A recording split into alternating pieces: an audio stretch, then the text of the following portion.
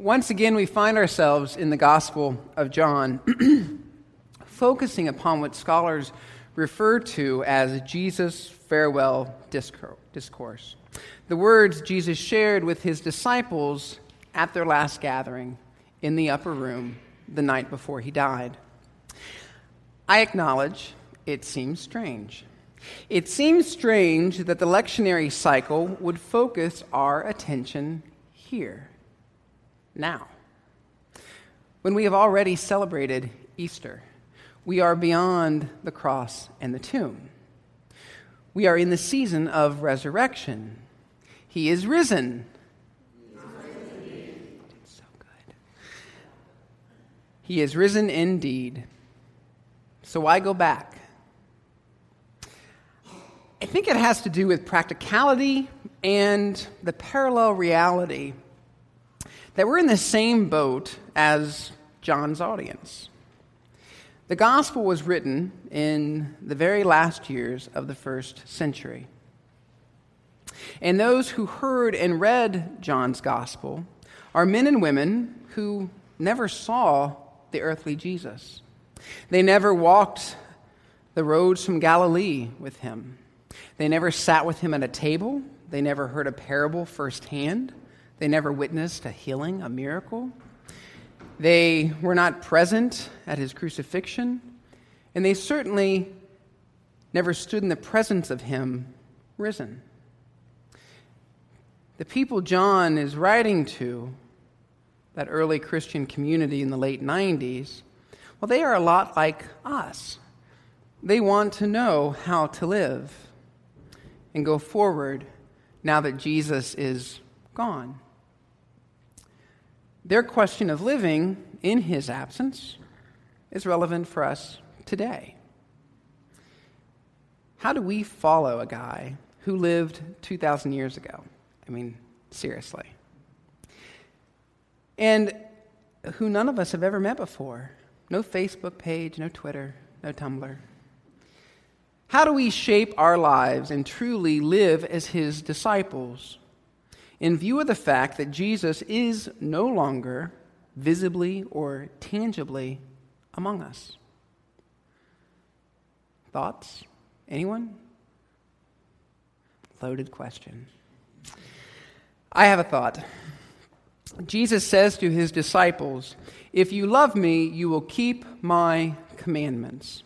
So it would seem the answer to follow Jesus is connected to the question of loving Jesus. Do you love Jesus? If the answer is yes, then you take Jesus seriously. And if you take Jesus seriously, that has all kinds of implications upon your life. One way we take people seriously is by learning all that we can about them, trying to understand them, and living in a way that honors their life and their beliefs. To know someone is to love someone, if you take that person seriously. Do you love Jesus? I love Jesus. I love everything that he did. I love the way in which he proclaimed the kingdom of God, his preaching the good news to the poor, the release of the captives and the oppressed, his word in action, his commitment to healing the sick and the broken, his ability to forgive all of those who crossed his path, even while nailed to a cross. I love that he took women seriously in a culture that oppressed and disempowered them. I love that his favorite thing to do was to hang out with his friends at a table, eating dinner and drinking wine. He does that more than anything else. And I dig that about him. I can relate. I love Jesus. More importantly, I love the way that he loved people. And if you take him seriously, if our desire is to follow him, have our lives shaped by his life, his love, then we have to keep his commandments. No way around it. You have to keep the commandments. And those commandments, the foundation, is love. Let me clarify one point, which might rub some of you or some people the wrong way. You may have all those same good feelings about Jesus, similar to what I described. Oh, I love Jesus. I love him. But for Jesus, the definition of love that he is speaking to has nothing to do with feelings. It is not an abstract philosophical concept. It's not a stirring in your belly. It's not the sensation of floating on air. It's not watching a Lifetime movie and thinking, oh gosh, that is so sweet. I love it. I just want to cry. No, that is not the love that he speaks to. The love that he speaks to is a love lived out through action. Love and action. In the Gospel of John, as far as I can tell, Jesus issues two commandments. The first, love one another as I have loved you. Love as a present, continuous action rather than a feeling. And second, go and make God known. Again, through word and action. Two directives to his followers then and now. Love me by loving one another. Love me by sharing the love of God with those you encounter. Love in action. Recently, I've been doing a lot of reflecting on my call to ministry as I approach my ordination ceremony. And reflecting on the good and the bad and the truly, truly ugly of that journey.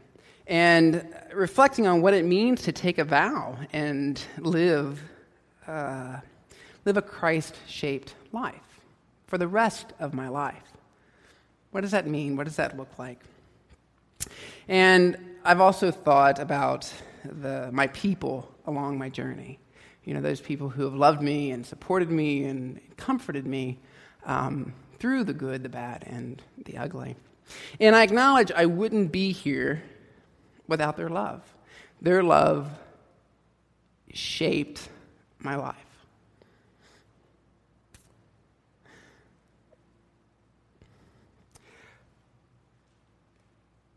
As I think about all of my people, there's one in particular that stands out. And his name is, get it together, Wooden. His name is Jackie.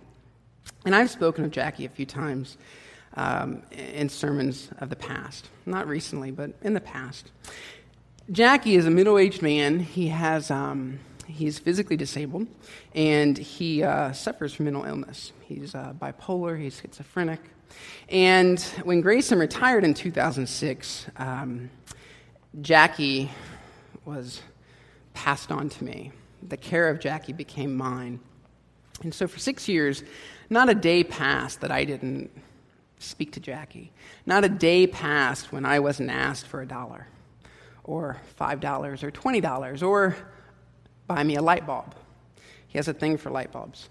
And if he couldn't reach me on the phone, Jackie would just come into the church office and request his $1 or let me know that he needed Hungry Man dinners. He loves the Hungry Man dinners.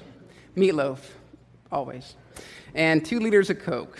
I should have bought stock in Hungry Man dinners. We would be set for life. Through my relationship with Jackie, as I reflect, I came to understand what it means to follow to Jesus. I came to understand what it means to love as Jesus loves, to act as Jesus acts.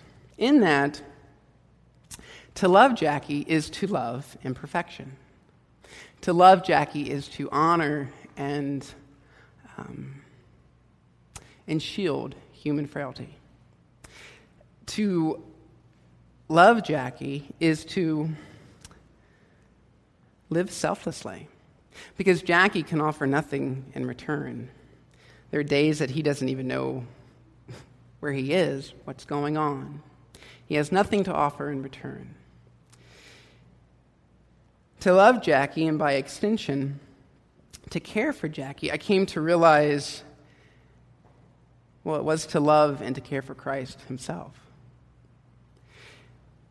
Living into Jesus' words and actions of a love-shaped life. And I was reminded, or I'm always reminded, of these words from Matthew 25. For I was hungry and you gave me food. I was thirsty and you gave me something to drink. I was a stranger and you welcomed me. I was naked and you gave me clothing. I was sick and you took care of me. I was in prison and you visited me. If you love me, this is how you love. This is how you live. This is your life's goal in my name. If you love me. Jesus offers words of assurance to his disciples. He says to them, I will send an advocate to be with you. I promise not to leave you alone. You will not be orphaned, and you will recognize me. You will see me if you love me. If you take me seriously, if you do the work of love whenever and wherever you can. I will be with you. I will love you through your life's journey. Of course, when you read the passage, you understand the advocate as the Holy Spirit. Yet sometimes the advocate in our lives, that which reveals the truth of Christ amongst us and in us, is a person. For me, it was Jackie. Who is your advocate, though? Who reveals Christ to you, Christ in you? Who reveals the depth of your heart and your soul and gives you the courage to love without limits? Who is your advocate? Over the course of his life, Jesus tells us that God's love is the source of our lives. And if we abide in God's love, then we abide with one another. God's love is both the source of our lives as well as the goal of our lives. It's all about love. Those who follow Jesus, those who love Jesus, those who keep his commandments, they take him seriously. They love without limits. If you love Jesus, then you go out into the world and you love as he loved, to the best of your ability. It's not about perfection, but it is about trying. It is about selflessness. And perhaps, just perhaps, one day, someone might say of you, he loved me like Jesus.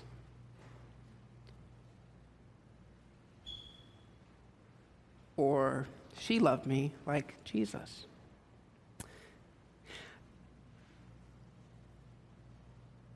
Personally, I cannot think of a more beautiful compliment.